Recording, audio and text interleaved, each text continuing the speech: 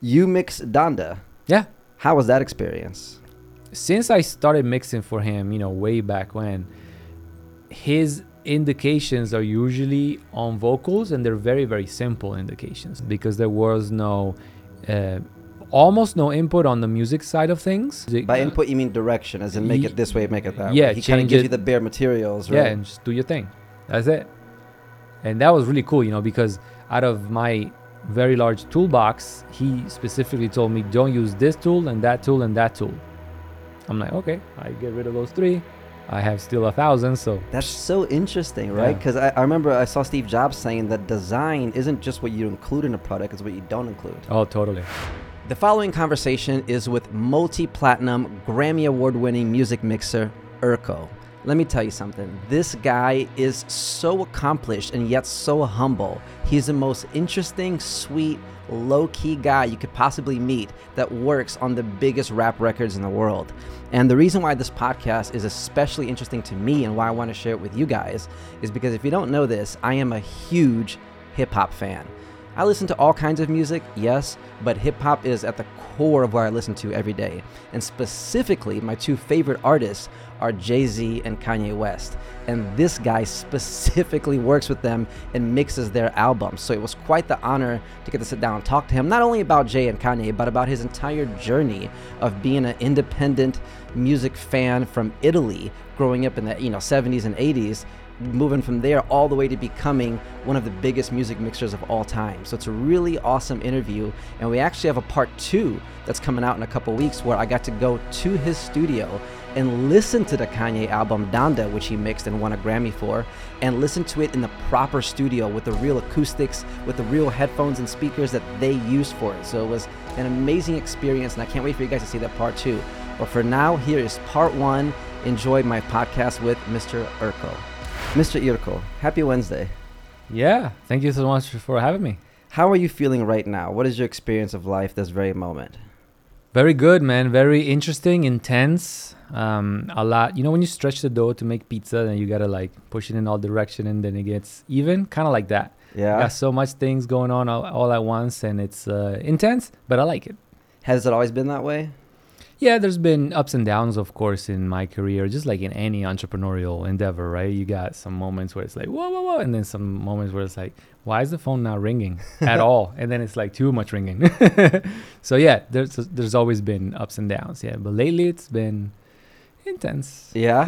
You're Yes. expanding, right? You're growing the studio. Now, Yeah. have you always been an entrepreneur and an artist, or were you more on the art side of it first and then recently got more on the business side? I guess you can say that I'm right at the cross in between being an artist and more of a business person. Running recording studios, engineering for people is exactly that. There's a degree of technicalities that have to be learned and applied, Yeah. just like video making. Same thing. You got to know your f-stop, right? Yeah, right. But then at the end of the day, usually that's not why they hire you. They Right. hire you because a lot more of that, right? Like how you present yourself, how you interact with talent and things like that.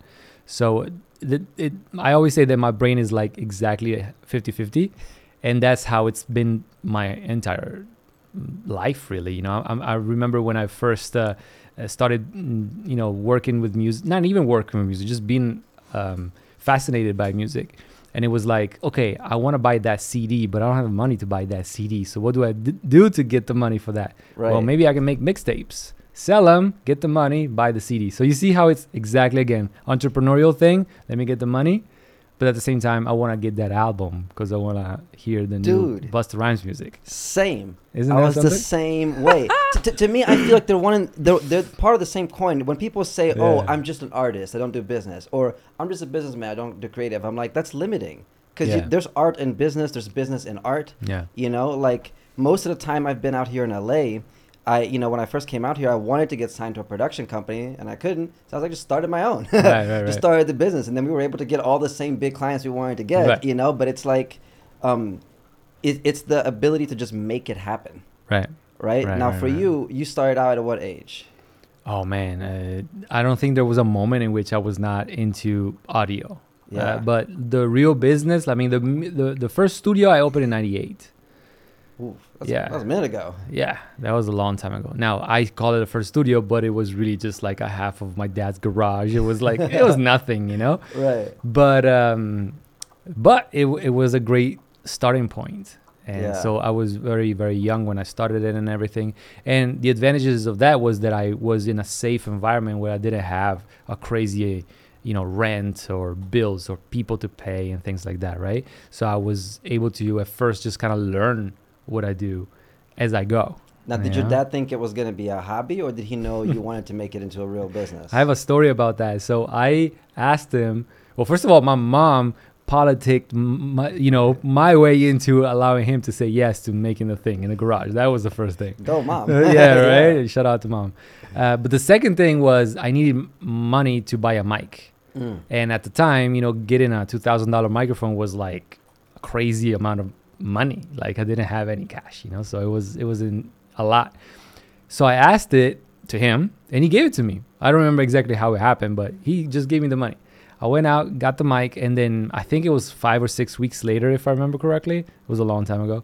But I show up, I go and give him an envelope, and he's like, "What's this?" And I'm like, "That's the money that you gave me for the mic." He's like, where did you get this from? I'm like, "Are you kidding me? I've been 15 hours every day down there working, and I know you noticed it because you hear everything."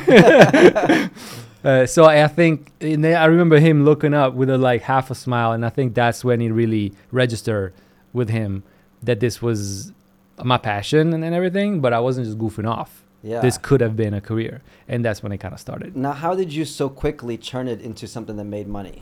Because at the time I had to, just like you said, you said that you had to do your own thing, right? Because you couldn't get involved with the bigger guys that are already established. Same thing in Italy.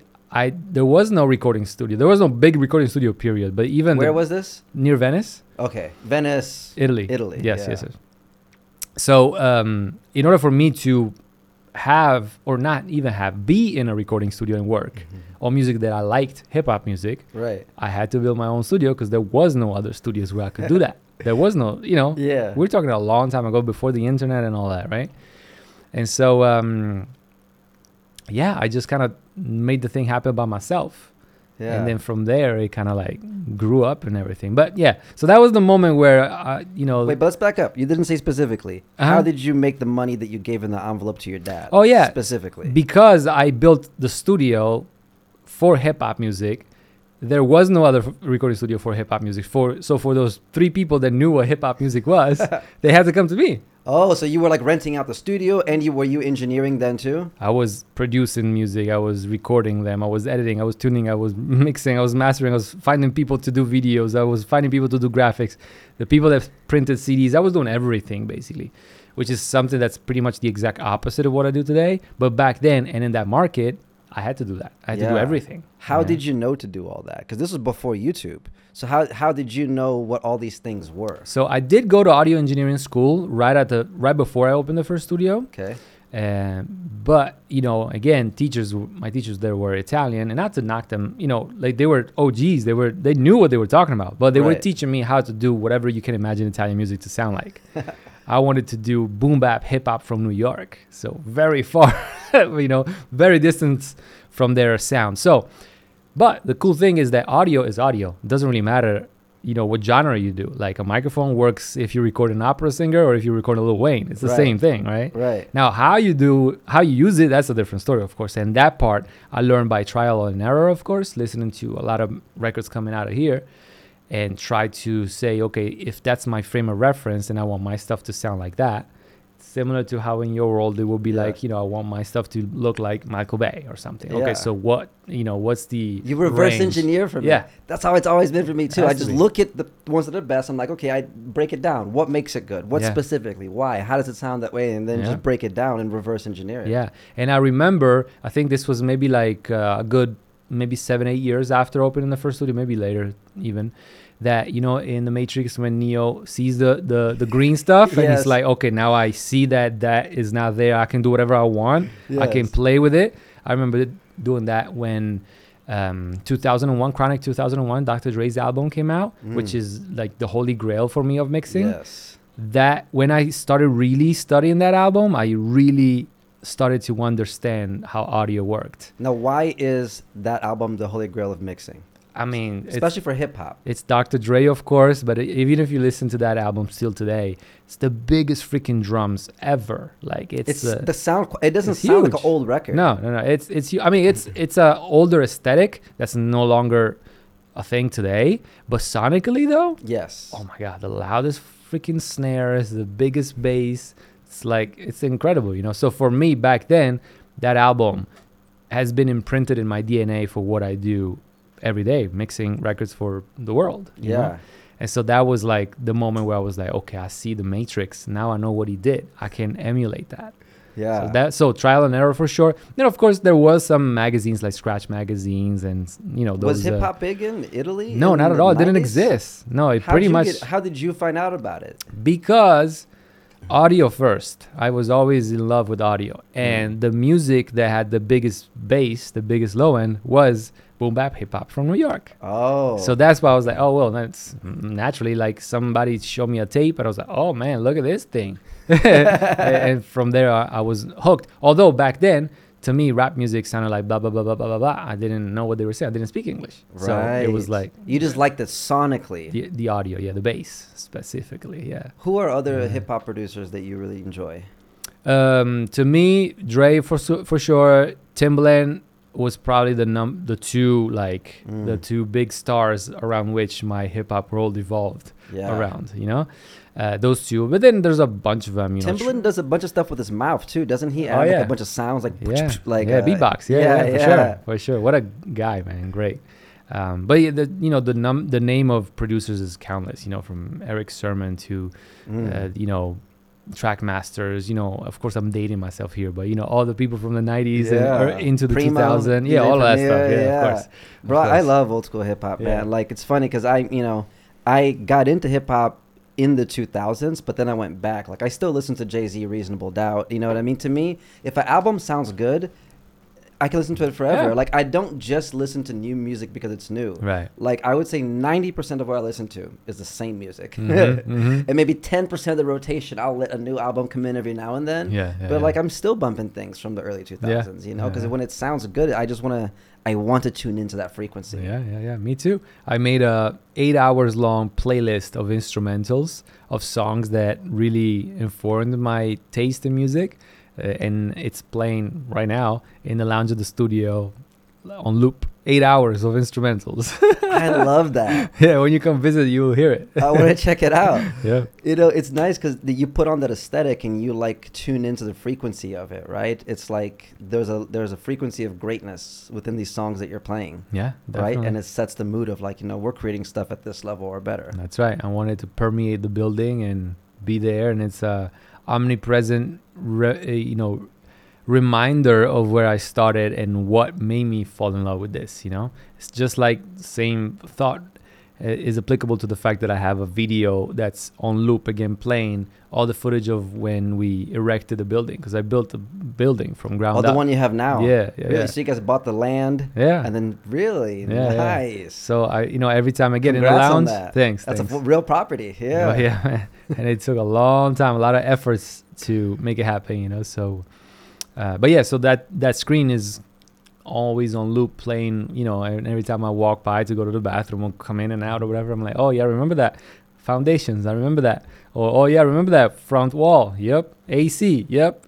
That's so important. Yeah. Because then otherwise we lose sight and we can take things for granted. That's true. Very true. So many of the things that I used to wish to be able to do, now they happen. They're just like, it's cool. Like, yeah, direct a Disney commercial. Sure. All right, cool. Next one. It's just like, wait a minute, what? It's so interesting how every time we go to a new level, we just get used to it. Yeah. And now like, now of course we do this, and then we go to the next level. It's like, of course we do this. Yeah. So at some point, if we don't look back, it's Yeah. It could be easy to lose the gratitude. Very true. At my second studio, I had one of the doors to get into the control room where I left all the tapes with all the name of the channels for each mix that I did. Yeah. And it was like completely covered, and I kind of thought of like, that's a cool idea. Idea. Right? And it looks really cool actually too. And I thought of picking back up on that on that thing. I never did it though in the big studio because no more consoles right now, so it's all digital. You guys don't do the SSLs? No more. There's no need for it. Nah. Right? There's only It downsides. might look cool to somebody who doesn't know. It's like, oh, lots of buttons. But I can guarantee you when you see my control room, no need for mixers. When there's technical issues on a live show, what do you do? Oh, I do not do any live shows. You don't do any live shows. I always thought about that. Like when there's like a major concert happening and at the front of house, there's a person with like a laptop running it. Yeah. What if that laptop crashes? I know. They usually have redundant systems so that if one fails, the other one is still running. But yeah, that's like a oh shit moment for sure. No, I don't. I've never been interested in any concert things. And by things, I mean going to it or mixing for it. Really? Yeah. It doesn't sound good. You got to stand. It's cold.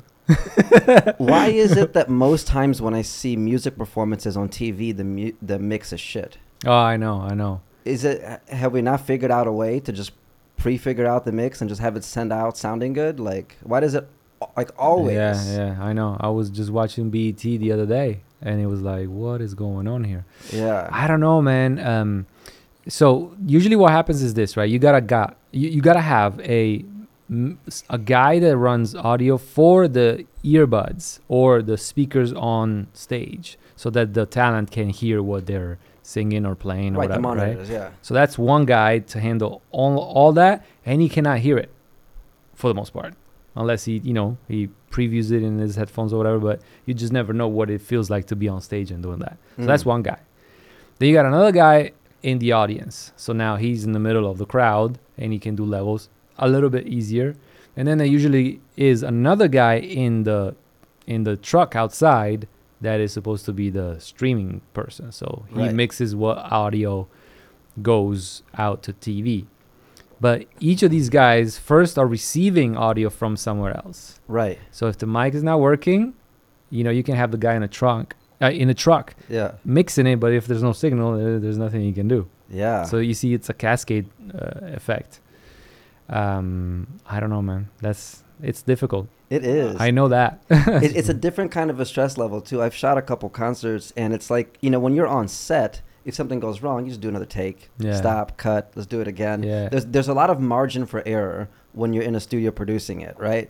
When you're doing it live, that's the shot. Live in front of people, your audience that's there, and even more so if it's being streamed to millions of people. Yeah, my friend shot Coachella, the Beyonce performance, where she started out with all the, it's like the big stadium, it's like the big seating with the marching band, and he had to walk backwards down the stairs holding the camera for like 3 minutes, following her like every single step, live feed, and it's like, it's interesting because it's almost like a different art form, filming live. Yeah. Or I'm sure, like you said, it's technically the same technical stuff, but the experience of doing it is totally different. The pressure, man. That's the one thing about the studio kind of work, and even more so mixing like I do. Yeah. There's basically zero pressure because I just do my thing, and whenever I'm done, I send it off. That's it. Right. But, when you're recording, you got talent right there, and they're looking at you like, can we go? Take 2, right? Let's go. But if something is, not right,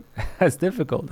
Do you prefer mixing better, mastering, like producing? What do you like to actively do? Right. So over the years, this answer has changed. In the beginning, I was doing everything because I was in a small market. I was doing small projects, no budgets. So I was doing everything.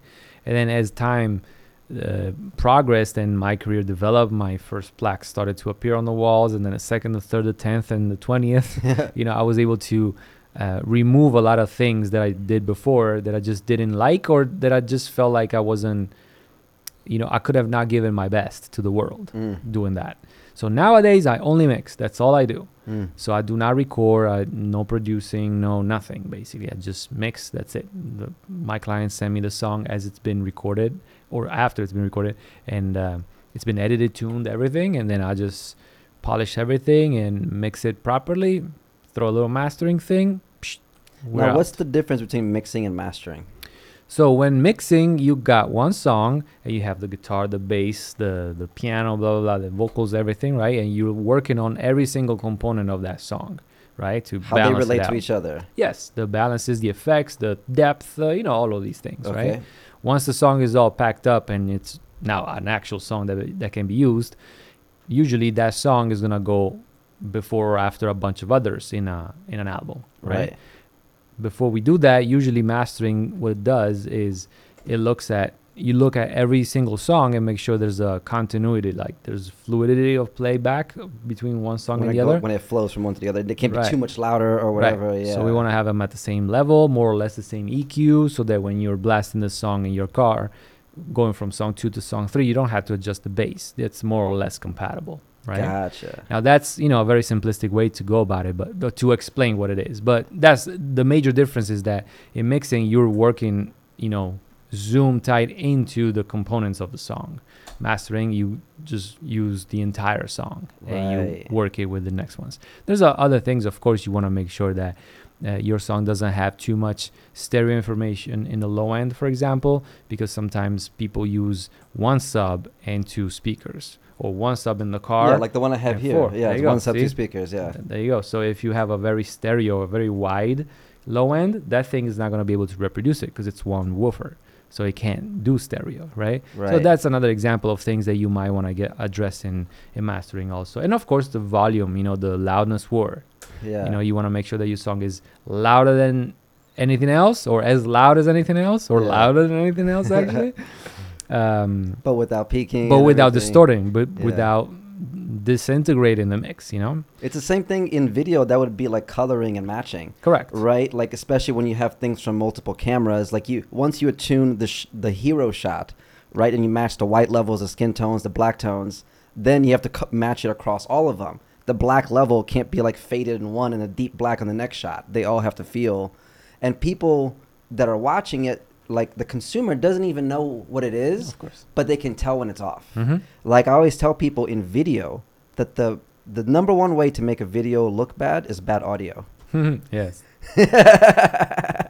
You know what I mean? Because like you could take almost like a shitty iPhone clip, but if the audio sounds fantastic, it's more, there's something about it. It just feels right. Yeah. You know? Sure. And then the coloring as well. Like color matching is such a science. That's so interesting. Yeah, in fact, even the tools used to color match look like EQs. Right, like with the knobs and everything. Yeah, it looks very similar, right? And also, you might have a shot that you have the deepest darks and a very bright lights, but then it might not work for the intent of the scene, right? So not everything needs to look like Nat Geo documentaries, some stuff is super, super dark because we're trying to communicate that, right? That's a matter of taste. Yeah. Once you go past the science of it. Yeah. So that's one of those things where there is no right or wrong. There's a lot of choice and taste. Usually that's why people choose to work with other people, not really for the tools, because for the most part, we all have the same tools, more or less. Yeah, and we generally understand the science. Right. But then it's a taste. It's like choosing to shoot it in black and white. Right, exactly. Right. Or as a square. The square, which is coming back now. I know. Which I like it. So, you mixed Donda. Yeah. How was that experience? Great, man. It was nice. It was a good 1 month of getting squeezed by Ye, but it was good. It was good with him. Since I started mixing for him, way back when, his indications are usually on vocals, and they're very, very simple indications. So you are given like a specific set of instructions that he wants, and these instructions usually are for this little part. The rest of it, no word has been said about it. So it's like, okay, I'll just do my thing. And that's exactly like if you listen to Donda all the way through 32 songs. Yeah. That's like more than 90% my mix, basically. That's amazing. Because there was almost no input on the music side of things. And there's a lot of music. By input, you mean direction, as in make it this way, make it that way. Yeah, he kind of gives you the bare materials, right? Yeah, and just do your thing. That's it.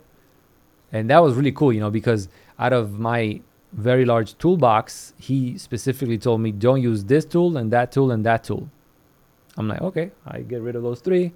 I have still 1,000. So that's so interesting, right? Because I remember I saw Steve Jobs saying that design isn't just what you include in a product, it's what you don't include. Oh, totally. So it's interesting that Kanye told you what tools not to use. Yeah. Then everything else was yours. Yeah, it was like, do your thing, you know? And I try some things, and sometimes some things we did remove. Sometimes he would come up with some ideas that I'm like, that's crazy. But I always, it doesn't matter who is on the other side of the line, you know? Right. Whatever requests or ideas or suggestions come my way, I always try them, you know? And you give it an audition. Yeah. Yeah. And 8 to maybe 9 times out of 10, it freaking works. And it's great. What was your first time meeting and working with Ye? I mixed an album, 88 Keys album, back in 2009, I want to say, or something like that. Yeah. He executive produced the whole album, and he was on one of the songs called He was on Stay Up. Yeah. I remember that track. Yeah. Stay Up. So that was my first mix for him. That was great. Yeah. And then you also did Dude, Prelude. that was like more than 10 years ago. That's crazy, right? It's like 14 years. Oh, wow. You also did Jay-Z Kingdom Come, the Prelude track. That's right? correct. That's that record right there is a very special one for me, and it has a very big space in my heart and in my lounge because that's my first double platinum award that I've ever gotten. Dude, that's incredible. Yeah, and it sounds fantastic. Oh, yeah, man. That is one of my favorite Jay-Z intros. Yeah. Like, especially with that sample of, like, what the fuck you gonna do except hustle. No. Oh, like, I get goosebumps right now just thinking about man. it. Yeah. What was that experience like? Were you in the studio with Jay, or was it just sent to you? No. Most of the times I'm not with the artist in the studio. Most of the times I do my thing and I send it off, and that's really it. And most of the times I deal with the producers, not the artists. So that changes, of course, but I want to say at least half the time I work with the producers because they have more of a say in what you're doing. Yeah, in fact, most of the times they are the ones that pick the mixers also. So of course that starts the relationship, but also, you know, artists they're not usually that into that kind of stuff. They're not like, usually that opinionated about it. You know, like I did my verse, man. Like just make it fucking work, you know? Same. Like if somebody hires me to direct something, I pick my colorist and I pick my gaffer or whatever. Yeah. And I want to say also most of the times for big artists like celebrities, I'm pretty sure they don't even know who I am. They don't even know that I exist. You know, not everybody. You know, some people of course are more into the technicalities of making albums than others. But I'm pretty sure Jennifer Lopez does not know who I am. Actually, I am sure of it. It's funny, right? Because it's like when people see the resume, they make all these assumptions. Oh, right. Yeah. Right? Yeah. Like there was a summer where I was a lead editor for Playboy, and they assumed that I was like at the mansion just doing it up. It's like, no, I was in a room in Burbank with like 4 other dudes just cutting stuff. Yeah.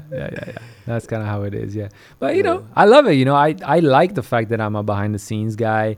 The occasional thing like this, I'm totally fine with it. I'm not shy or anything. In fact, I'm all over cameras when I got to film a video for my YouTube channel. That's not a problem. But, you know, it is my role to be a support of talent, and I'm happy with that. Absolutely. How long does it take you to mix a song normally? Hard to say, but I would say something in between 8 hours and maybe 15, something like that. And that's a wide range. I understand that, but it really depends entirely on how the song has been structured and recorded. Song like Ed Sheeran kind of song, vocal and guitar, and that's it. Oh, that doesn't take 15 hours, of course, you know. But a song that's, you know, 300 tracks tall and, you know, 5 minutes long or something, that takes a lot more time, obviously. You know, imagine I got to go through each of these tracks and make sure I solve problems, number one. I make it interesting, number 2, and then all of these need to work with one another. So there is no great kick drum if it doesn't talk to the snare. There is no drums if they don't talk to the bass. You know, there's all these back and forth activities that happen constantly. So, you know, I zoom into one sound, do all of my, surgical kind of interactions. Great. With the isolated recording or sample or whatever, And I'm zooming way into the song, right? But no one will ever hear it that way. Well, you just tweak the one thing, just compress it a little bit or whatever, So sometimes that's more a matter of fixing a problem, and I of course do that, but then I gotta zoom all the way out to bird's eye view of how the fans are gonna hear it, because it doesn't matter if the 57 hertz is now working on the kick drum. They don't care. No, they don't need to. Yeah. So I need to make sure that I'm always back and forth, especially in the beginning of the song, that I'm a lot more into each of the tracks. And then when the song starts to really exist, I'm a lot more out and I'm looking at the entire vision of it. You know, my idea always is I got to fix problems first, of course. Then I got to make sure that the energy is going hand in hand with the composition. So if there's a song, say like a chorus that explodes, right?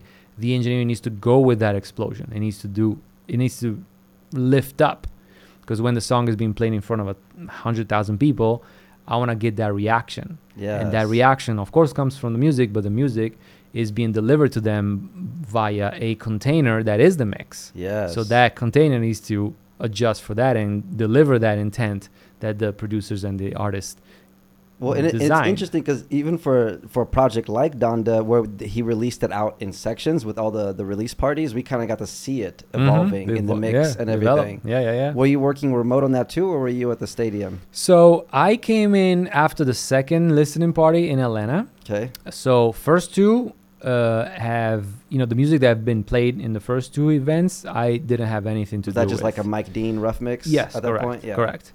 And then after that, I think there was maybe 3 weeks or so in between the second show in Atlanta and not the show, the listening party and the final one in Chicago. Correct. And I think there was about 3 weeks or so in between. In between those, I maybe more than 3 weeks now that I'm thinking. Anyway, in between those two shows, I mixed the whole thing. And as I was saying earlier, it takes me about a day to do a song, right? So 30 days, 32 songs. Yeah. That's cutting it kind of tight considering all the revisions and all, right? And the first week I did at the stadium, yes. So right after the second show. And you guys were all just living there? In the No, I was at a hotel. You were at a hotel, but you guys were working out of there. Yes. What'd you think of that choice, of that aesthetic? It was great for Ye. It was very bad for me, of course. Yeah. Because, mixing has all to do with the decision of the engineer based on what he or she hears. The acoustics. And what I'm hearing comes out of the speakers, but there is no such thing as listening to the speakers only. The speakers are always in a room. Right, it's bouncing on the walls in the locker room. It doesn't have the pads. Correct. So what eventually comes to your hearing is a combo of what's being generated by the speaker plus the room. So I was in a room that was a freaking locker room. So obviously not the best, not even close to a decent environment for me to do it. It's actually a challenging environment specifically. Yeah. So for the first week or so when I was there, I was 90% on headphones because the headphones at least remove the variable of the room. Right. And a little bit on speakers, because we did have speakers, but it was like kind of silly, to use the speakers and I did, but Right. So that was the first chunk, and then the second one was I want to say 3 or 4 days in a studio in Atlanta, nearby actually. So that was already like a step up, but it wasn't my studio, and so you didn't have all your toys. And the acoustics, and not to talk shit, but I have the best freaking room on the planet to make. And I'm not saying that because it's mine; it's the other way around. I made it that way, And so it was again kind of silly for me to be in a studio where it's like, all right, I'm seeing more now, but I'm still kind of operating like this, right? So I'm seeing better, and by seeing I mean hearing, of course. Do you see music? Do you have? No, I don't have. What is it called? Synesthesia. Yeah. No, I don't. But it's a good parallel, to explain to people that if you put an engineer in a room where it's not properly designed, tuned, acoustically treated, and everything, it's kind of like driving like this. You can kind of see it with like glare on the screen. It's like with the sun. It's like you can't even tell where the levels are. Right. What was your favorite track that you mixed on Donda? I don't know if I have one. They're all amazing, There's a few where I took some liberties of doing some funky stuff that only engineers will pick on, I guess. For example, there's one where I put the Hammond B3 left hand, so like the bass line that's coming off of the keyboard, right, or organ. I put that in a stereo field, which is, like I was saying earlier, stereo for bass, not really a good thing to do. Or not, I shouldn't say not good, just a little bit challenging and risky. Let's say that. It's risky. So I did that in the stereo, and then the 808 is in the middle. So that's like somewhat of a typical approach for mixing. but it's a little bit daring because I have that thing, you know. What track was that on? That was shit. Let me think. So many tracks in that album. Yeah, I know. Let me look at the track. And is that why albums sound better in cars? Because I feel like there's more surround sound in cars. It's usually because a lot of cars stereos nowadays are designed for the cabin, for the greenhouse. So it's similar to how a studio is designed to sound a certain way. Yeah. The cabin of the car is determined by the shape of it, by the design. And so when the guys that study audio for that car come into play, they know they have that to work with. And also there's no reverb in cars. So that it's a twofer, I guess. Yeah. Hold on, let me look it up. Oh, that's the click again. That one was on something else. That song is Pure Souls.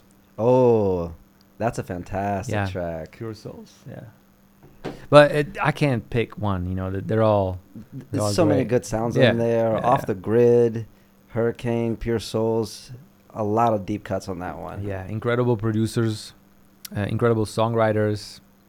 I mean, you know, it's Kanye West. What other projects have you worked on that you're like, I know you're proud of probably all of them, but which ones really stick out to you? The ones that you personally are like, man. About 10 years ago, I started only working on things I really like. So basically my guys, every time inquiry comes in, first thing they ask is for us to hear the sample of the music. If it's an album, just one song is enough to kind of get the vibe.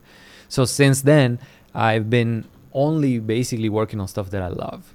That's and great. So I'm very, very proud of, putting my name onto a project, my heart, of course, my attention and my passion. So it's very hard for me to say pick one that sticks out, but those that are a little bit more challenging, of course, are more interesting than others in a way, but just for the technical, not for the music itself, right? Because you're proud of how you solve the problem, you mean? Yes, or maybe because it's a weird circumstance, like the headphones in the mic locker or in the locker room and things like that, right? So, for example, I just finished mixing all the music for Street Fighter 6, the video game. Nice. All of it, like the entire music in that video game, I mixed everything. That's amazing. So the interesting thing about that is that every track that's been played while the player is playing, right? I delivered a mix, so like the left and right, the print, the master, so the mix plus the master, and then also the stems, very detailed, so groups of instruments that are separated on different tracks, because as the player is playing the music, whatever happens in the video game affects the audio. Right. If there's a punch, if there's a Hadouken or whatever. Right. Imagine an explosion, bass goes away. Oh, so because if the bass is happening while the explosion's happening, they're going to compete. Correct. So it's like it automatically triggers it. All wow. AI based. So it's not just like a limiter or a compressor or something. It's all based on an on-board choice made by the computer at that moment. So that means that the fluid experience of the player, even the makers of the video game don't know what they're gonna get, because they're programming, okay, if this happens, then do this. If this happens, then do this. Right. But they don't know. So every experience of every player is gonna be different. Isn't that amazing. Something? Another example. Imagine a song with three verses. Okay. Each of the 3 verses has an alternative. So it's really 9 verses. And so if player 1 got to that spot and heard verse 2 last time, now player 1 gets to that same spot again. Now he hears verse 3 or verse 2A or 2B. Wow. If player 2 gets to that same spot, I hear a different verse of the same song. So it's a very similar experience, but it's not the same one.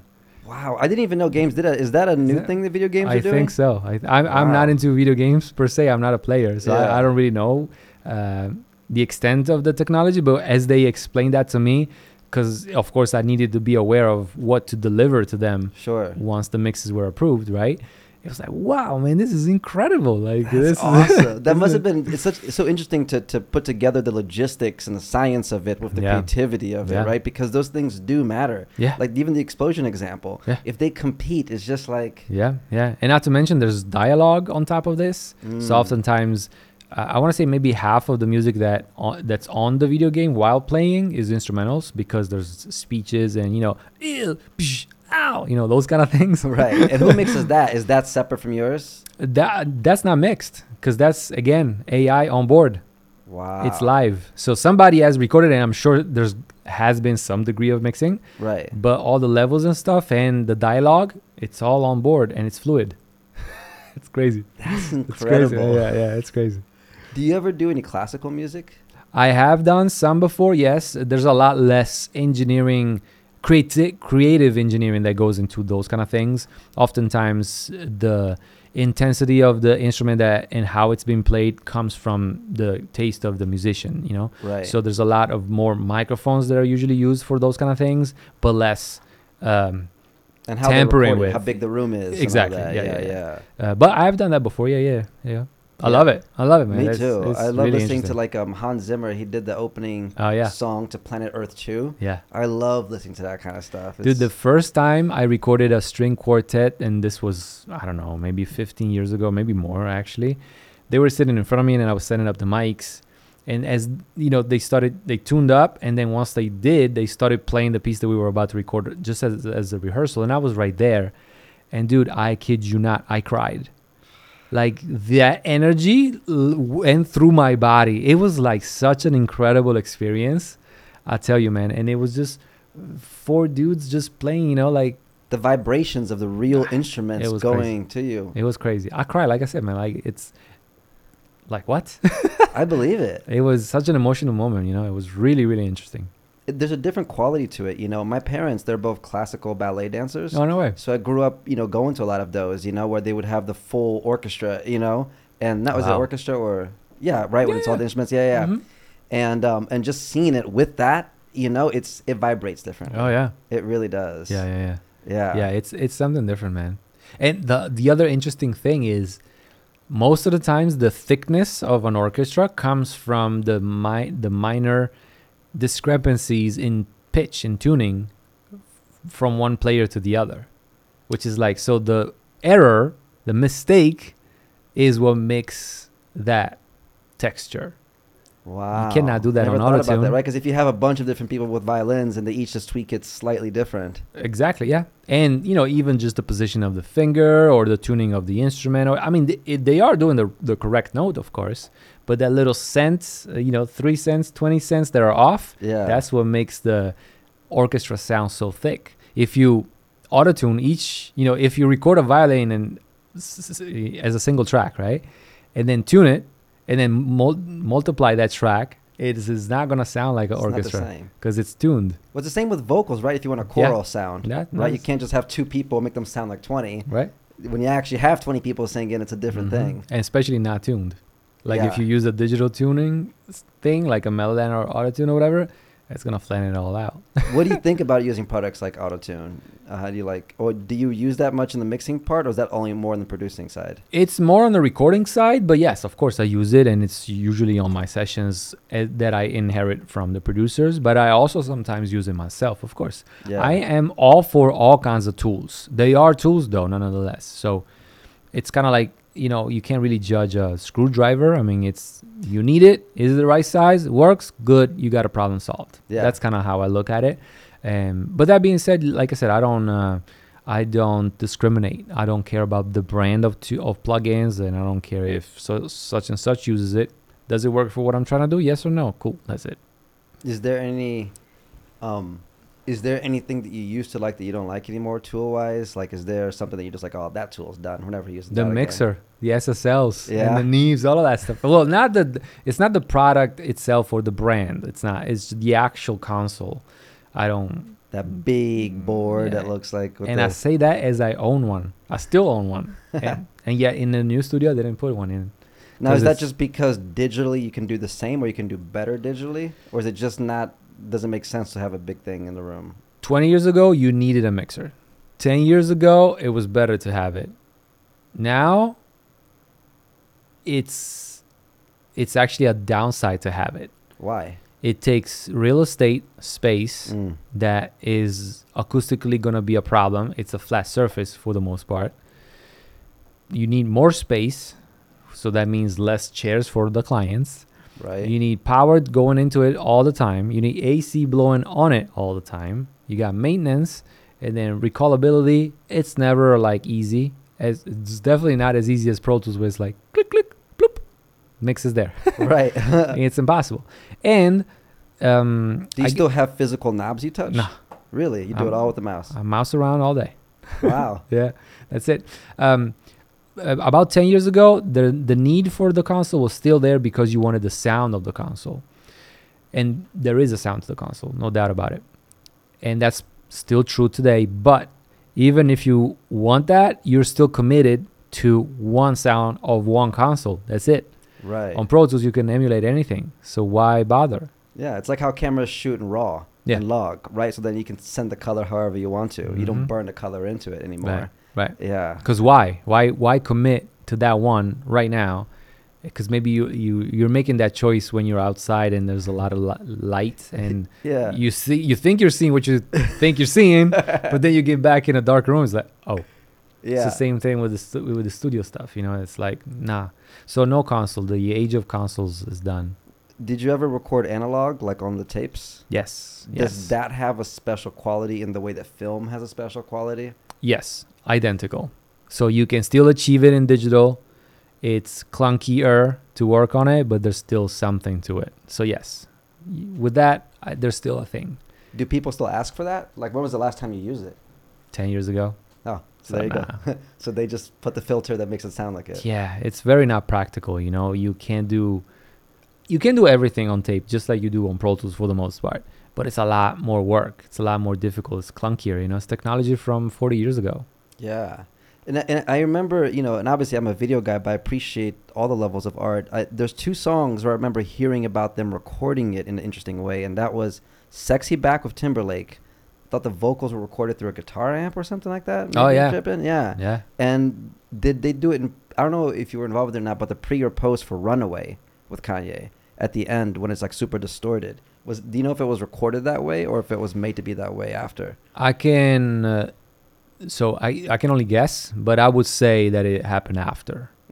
Because you wouldn't really commit to that sound immediately. Because then tuning is a lot more difficult, and editing is a lot more difficult. So the way I would approach it is let's just record it clean, and then we can do whatever we want after the fact. That's so interesting. It's so similar to video. Yeah, very similar. Yeah, because there's people that still sell like black and white film. That's like you're fully committed to the black and white. It's like, man, you better be very sure that that's exactly what you want. Yeah, I did an album with this band before I went to see them. Before the studio session, I went to see them live, and I was like, "You guys are like so tight. We can really consider doing it on tape," and we did. Wow. But that's because I knew the talent was there. You know, it wasn't like because of how they were playing the instruments. Yeah, they were just spot on. They were just playing like perfect. You know who sounded like that to me when I first time I saw them live? I think I was filming them. It was Imagine Dragons. I remember I was a cinematographer for the Riot Fest in Chicago, and I never heard them before. And when you're filming by the stage, you got to wear the earplugs. Yeah. It sounded so good that me and the other guys, it was just like, it doesn't hurt my ear. What? Wow. It's nice when you when things just feel right like that, when the vibration just hits the right way. Yeah. I also really like music or sound mixing in movies, like a really good sound mixing, like Dunkirk. Have you seen that movie? I haven't. Oh, Christopher Nolan. It's fantastic. I'll check it out. They just have these scenes where they make these uncomfortably long pauses. Like there's a scene where this fighter pilot like lands in the water and he's like about to die, and the shot just stays there with him as the water's feeling in, and you're hearing his heart and the water and the thing, and there's no music. It's just sound mixing for like a minute. Wow. And you're just there, and then you hear bullets going by and everything. It's like, wow. For a video guy, I care so much about audio. It's important. It makes the experience different. Like most times when I'm driving home and I'm like listening to music in the car and when I park, I'll stay there for like a couple songs because the way things sound in the car, that bass coming up from underneath me, it's amazing. Yeah. And I guess that makes sense now because the speakers in the car were made for that car. Yeah. Whereas like I just buy whatever I want to buy and throw it in my room. It's not like my speakers were made for my room. Right. That would take a whole engineering process. Right. So that's why it's different. Now I've heard of mixers when you're working on a project. Don't people sometimes take it to a car to see how it would sound in like a kind of a shitty stereo or something? Throw it in a Honda. Mm-hmm. How does it sound? Do you ever do that? Absolutely. The famous car test. 100%. Yeah. What car do you use for that? I've used my BMW for the longest. Now, in the past 5 months, I haven't car tested anything because I don't need to. Because that room I'm in, it's fucking perfect. What's the name of the studio? Studio Beat 3. Studio Beat 3. That's the name of the whole thing? Mm-hmm. I dig it. Why'd you call it that? Because my first studio was called Studio Beat. I used to make beats in that studio. Studio Beat, of course. Oh, Beat 3. Yes. And then the second one was called Studio Beat 2. So this one was... Very clever. Yeah. It's funny because the first one, I still have a slip mat from one of my turntables hanging in the bathroom of the Studio Beat 3 that says Studio Beat. No number. I didn't know there was going to be a 2 or a 3. So Studio Beat 3 is at least 50% better than Studio Beat 2. Oh, man, it's a lot better. One could say it's even 3 times better than Studio Beat 1. Oh, no. Way more than that. Yeah. Do you think it's just the fact that now you can afford to buy all the toys or that you know which ones go good together? The main difference is that Studio Beat 3 has been... The building in which Studio Beat 3 has been erected for a recording studio. That's the major difference. So like the AC, the space, all that. It's all concrete also. All of it. Why does that matter? Because it's a lot of matter. It's a lot of mass. And a lot of mass contains vibrations. So the music that I'm playing in there cannot go nowhere. It's going to stay there. You mean from room to room and also from the whole building to the neighbors? Correct. Both, yes. But then you still need to add soundproofing and all the foam things and all that kind of stuff. But you mean the base of the building being concrete would be different than if it was wood or brick or something? Yes. So if it was wood, it would be a lot more permeable. Like the vibrations could go in and out a lot easier than if it's like a thing like this of solid concrete, you know? So it's a lot more dense. And that allows us to have a lot more containment in vibrations. Is that something that every studio knows, or you figure this out? Like, why doesn't every studio do that if that's the best way? Because it costs a lot of money and a lot of time. 6 years it took me to build this building. Really? Yeah. 6 years to, think about it, do the blueprint, find everything, yeah. From inception to today, it's been 6 years, yeah. Wow. 2 years of construction of the outer shell only. 2 years, man. So that's 2 years of you not making a return on it. And spending like $20,000, $30,000, $50,000 a week. It's a lot of money, man. It's a lot of money. That's the reason why not a lot of studios are made like that. It costs a lot of money. You're gonna lose a lot of space. So whatever the size of the external shell is, once you start building another room inside that does not touch that, you're shrinking in all directions a lot. And when I say a lot, I mean a lot. Right, because you got to leave space in between for the plumbing, for the electricity, and all that. Yeah. And just to not have the 2 rooms touch, so that's a lot of space. And then add to that bass traps, and with huge speakers like I got, there's no limit in the bass frequency. There's literally no limit. So that means that all that bass that's being reproduced in the front wall needs to be stopped in the back wall, and the only way to do it is with real estate space. So it shrinks everywhere in all directions. Just to give you a number, the room that contains the studio, concrete room all around, including the ceiling, was 12 feet tall. Okay. Now, the lowest point in the studio is barely over 7, from 12 to 7. That's all space that's gone. I mean, it's there, of course, but, cannot be used. And that's in the vertical, but it's the same thing in all directions. Is that for the soundproofing? Yeah. Soundproofing and for the acoustics of the interior. So it's a combo, basically, yeah. Dude, congratulations, man. Yeah, and it sounds amazing, man. I can promise you, I've let, dozens of people, more than dozens, like hundreds of people hear that room. And everyone that comes in there, they're like, I've never heard music like this. And I was the first one to say that with NS10s, stupid speakers with no bass at all. And when I first fired them up, I was like, whoa, this thing sounds incredible. And they're the trashiest speakers ever. Even the click of the mouse sounds unique in there.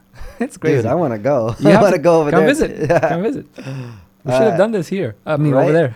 I mean, we could have. This is great. This looks amazing. Dude, I like whenever I go to my producer friends and they have really good speakers, I like just bring in, like, can I play the song there? I just want to see how my favorite songs sound with like proper speakers. And you're like, ah. Yeah, yeah. If you get to choose something with deep, deep bass, oh man, it's over. That thing is incredible. What are your goals now?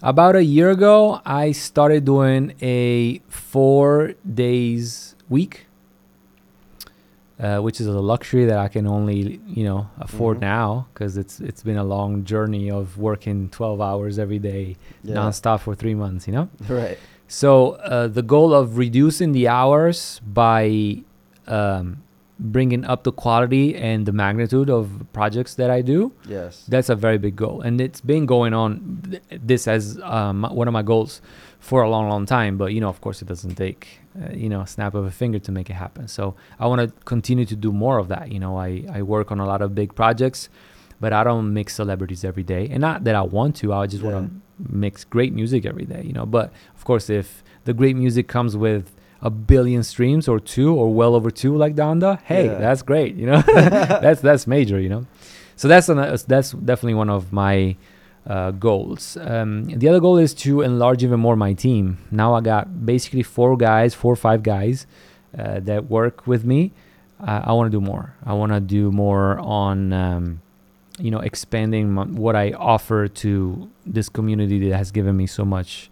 The musicians locally in LA, but not necessarily only here. The internet is worldwide, so I want to do more of that. And then on the personal side of things, I'm a car nut, so I collect cars and I fix cars, and I want to expand my collection in that. Yeah, you pulled up in your DeLorean. I gotta go check that out. You know it. With the doors that go this way. Oh, yeah. It's cool too what you said about the 4-day work week. I'm kind of approaching that phase too, in that for me to achieve twice as more at this point is not about working twice as many hours. It actually is about reducing and being deeper, having deeper impact. And sometimes part of that process means if I know I have a really big production day coming up, having the day before be an off day for me to go meditate or do whatever. That's part of the investment into that project, right? So instead of packing my whole schedule, it's like, how can me and my team show up at a deeper level to each project, you know? And selection and what's the word I'm looking for? Delegation. That's very, very difficult. For any business owner that founded the business and started it, it's super difficult. I struggle with that. Same. But, that's important to learn and, delegate. What I recently learned, because, over the pandemic, it's been like my best business year ever, where financially things started going really well. And, I have a team now. And at first, I was just delegating like everything.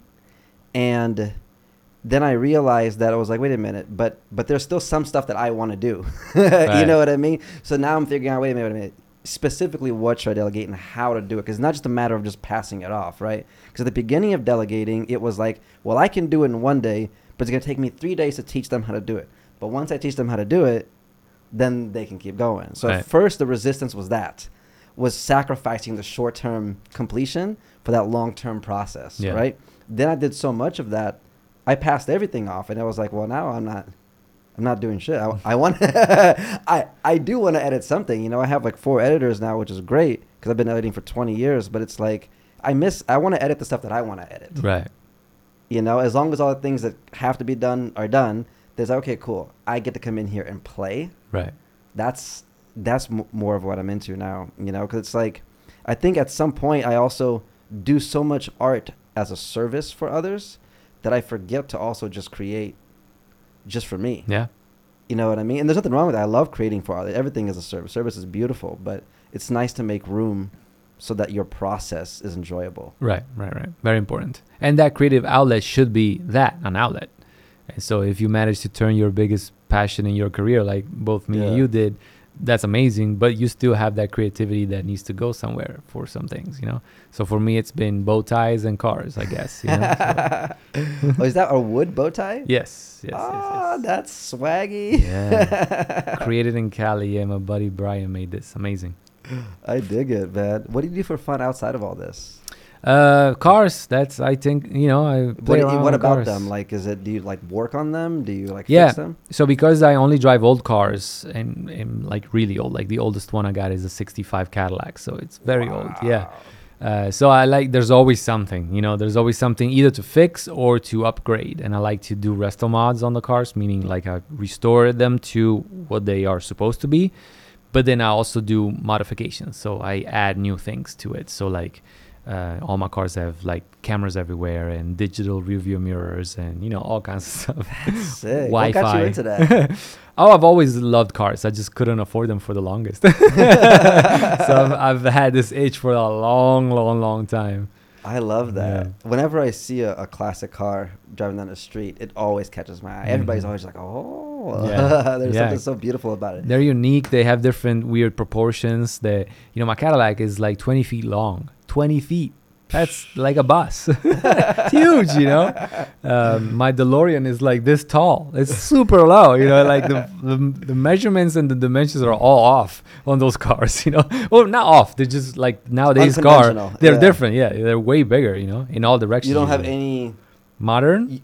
Or desire for modern cars, or is your desire like your next car you're gonna buy? Is it gonna be a new thing or another vintage one? I don't know.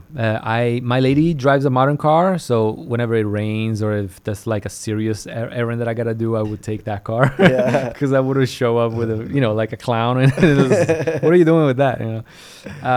But no, I don't have a desire of a modern car. I've done the very expensive car thing, new, great. You know, that's great. It's amazing, great performances and everything. But inevitably, you get looked at like a douche, you know. And it didn't spark joy. I mean, it was great, and it was super luxurious and everything, but it's not. I like it, don't get me wrong, and I would probably gonna get another one of those eventually. But I like unique cars. There's so much, like wherever I take these cars, it's like I get this. Like on the street, like that, and it's such a joy, you know. People come and talk to me and ask me about this, and you know, they just want to take pictures or whatever. It's such a sociable moment, you know. All those cars are to be shared, unlike, you know, like a very fast car like a Ferrari, Lamborghini or something like that, where it's like you just gunning it and you don't share that, you just go in as fast as possible, right?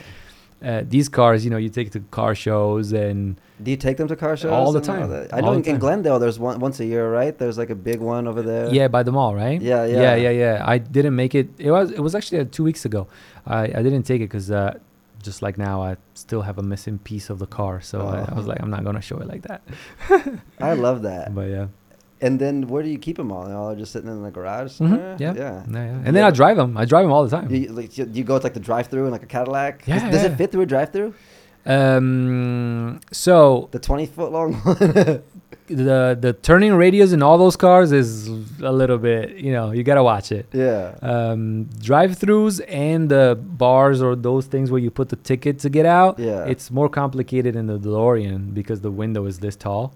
Right. So you got to do the door and you got to watch out for, you know, any obstacles above it.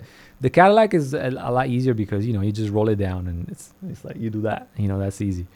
It's interesting that not to cut you off, that quality doesn't mean less effort. As a matter of fact, in your case, the things that you call more quality to your experience are actually more effortful. No, totally. Right? And I think sometimes we conflate things being easy with things being good. Right. When in reality, the things that you're passionate about require effort. Totally. Like it's work. Like there's people that like build tables for fun, right. you know, or whatever. Right. You put these cars together. It's not like you have a bit, like you don't rent them out as a business, do you? Or maybe I do. Oh, you do? I do, but not to drive. Not like to drive. Filming videos, things nice. like that. Yeah. But you're passionate. You got them primarily just because you like. No, 100%. Yeah. But you know, of course, there's a business there, and obviously for my line of work, I know guys like you that call me, hey, can I use your DeLorean or this or that for this video? And it has happened, and it does happen all the time. Does the DeLorean have that sound, the revving sound from the movie, the like high pitched like? I'm told that the engine noise in the movie was that of a Porsche, Really? but I can't super guarantee that. The DeLoreans have a little bit of a whistle sound, so you notice that because it kind of sounds like that, like that. You notice that. You'll hear it when I turn Isn't on. there like a whole community of people that own DeLoreans? Totally. There's like a whole like a society and all of these cars have their clubs, and I'm part of it, and they're all unique, and whatever you there's a little bit of personality of that group of people. Yeah. And I love that. Yeah. And they're all different, like the DeLorean people are usually a lot nerdier. The Cadillac people are usually older. They're different, they're right. I like it. And I belong to both because I totally fit in both. I like how passions create these like sub communities. Totally. Right. And you probably all have different jobs or whatever, but you get to connect on that thing. And that's the beautiful thing about car shows. At the car shows, almost never you talk about your job. You show up, it doesn't matter if you're like a billionaire next to a guy that's like 16 years old and that's the first car and it's all beat up. It doesn't really matter. You just talk about the passion. You talk about the passion. Yeah. And I love that, especially because I adore what I do, of course, but it's been 20 plus years that I've been doing this every day, So I don't want to say I'm worn out, but I do need a little bit of oxygen in a different realm. Hence the 4 days a week and, the going out and hang out with people that are not, a manager of some rapper, which again, I don't want to, I love that, No, I do. But I totally get it. You need some oxygen from it. Right. It's just like, you love your girlfriend, but sometimes you want to kick it with the dudes, right? Yeah. And you want to just like shoot the shit with the guys or just like you don't want to do only this or that. Sometimes you need, mom and dad time, right. Or sometimes you need, grandma time or whatever, alone time. Exactly. Yeah. And it's not like one is more important than the other. They're just two different things. And as, multifaceted personalities that we all are, you need to feed every single part of your and sometimes being, one thing, like there could be like a realization or a vibration that you get from one passion that's unrelated here, but it transfers over. Totally. Right? Like we recently got into playing tennis. So random. Never thought I would like it, but now we love tennis. We're going to play after this, Right. And it's just like, even if it's just for 20 minutes, just get in there, blah, blah, blah, blah. It's like it changes the state. Yeah. Like it's important to have different outlets to connect to. Yeah. And that is that glue, that bond that connects you to other people, with which I would have never really connected. And that's kind of sad because, that's a great person that I just met because of this vehicle, and now we're friends. And when you're friends, there's no second motive or anything. It's just like, I like your vibe. I like your car. You like my car. Okay, let's go. And it's not like my girlfriend made a joke the other day. Like when you were a kid and you meet, Timmy, and Timmy's like, "Oh yeah, I like red." And I'm like, "Oh yeah, I like red too. We're best friends now." Yeah. Because we like red. And that's kind of how it is. And I love that. I really love it. That's great, man. Well, dude, I appreciate you coming, man. Of course. And sharing the vibe. Thank you for having me, man. I love your passion. Like it seems like your flow is very purposeful. It's a purposeful flow. You're passionate about the technology. Yeah. You're like a passionate nerd about it, and that's how I am about all my shit too. Like I feel like that's such an attractive human quality. I think who am I to judge, but I think a lot of people have so much time to talk shit about what's happening because they're not focused on things that they like. Yeah. Like, I'm sure when you're at a car show or something, you can just get lost in time. Totally. It's like we all have to find those things and it may change. Yeah. Well, man, I appreciate you coming. Do you have any words of advice for people out there that are curious about building their passion, like the 17-year-old who's out there right now today, who knows they got some art that they want to share, maybe they're shy, maybe it's bubbling up inside, but they haven't done it yet, or right. I would say definitely jump in the dark, go for it and go as early as possible. The earliest you start, the more time you're going to have to develop your talent and skill and passion and everything. And every no that you'll hear is gonna just an indicator that you're closer to the yes. So just go for it. Just go for it. Yeah. I agree. You know, and falling in love with the craft. Mm-hmm. Because that's the thing, right? It's like you care. Yeah. Right? It's like you could have just kept this money for the studio for yourself. Yeah. You could have just bought a Lamborghini. Oh yeah, 3, 4, maybe 5. Right? But Totally. it's like, but the fact that you're investing back into it, it's like there's something about that, about when you're passionate, you care and you put more effort. Even if somebody else might be more skilled than you at first, but you're more passionate, passion over time equals effort. Yeah. And effort gets you so many results. Yeah, for sure. Yeah. For sure. Where can people find out about the studio if they want to book the most incredible audio studio in the world? Yes. Just hit me up. It's pretty simple. Just put Irko on any social media. It'll pop up. Nobody named that. You guys haven't launched a website yet for it? No, we don't have a website with nothing. It's just word of mouth for now. But I will make a website now. My guy. Irko, thanks for coming, brother. Thanks for sharing the vibes, man. Thank you so much for having me. This was fun. All right, man. That's a wrap. All right.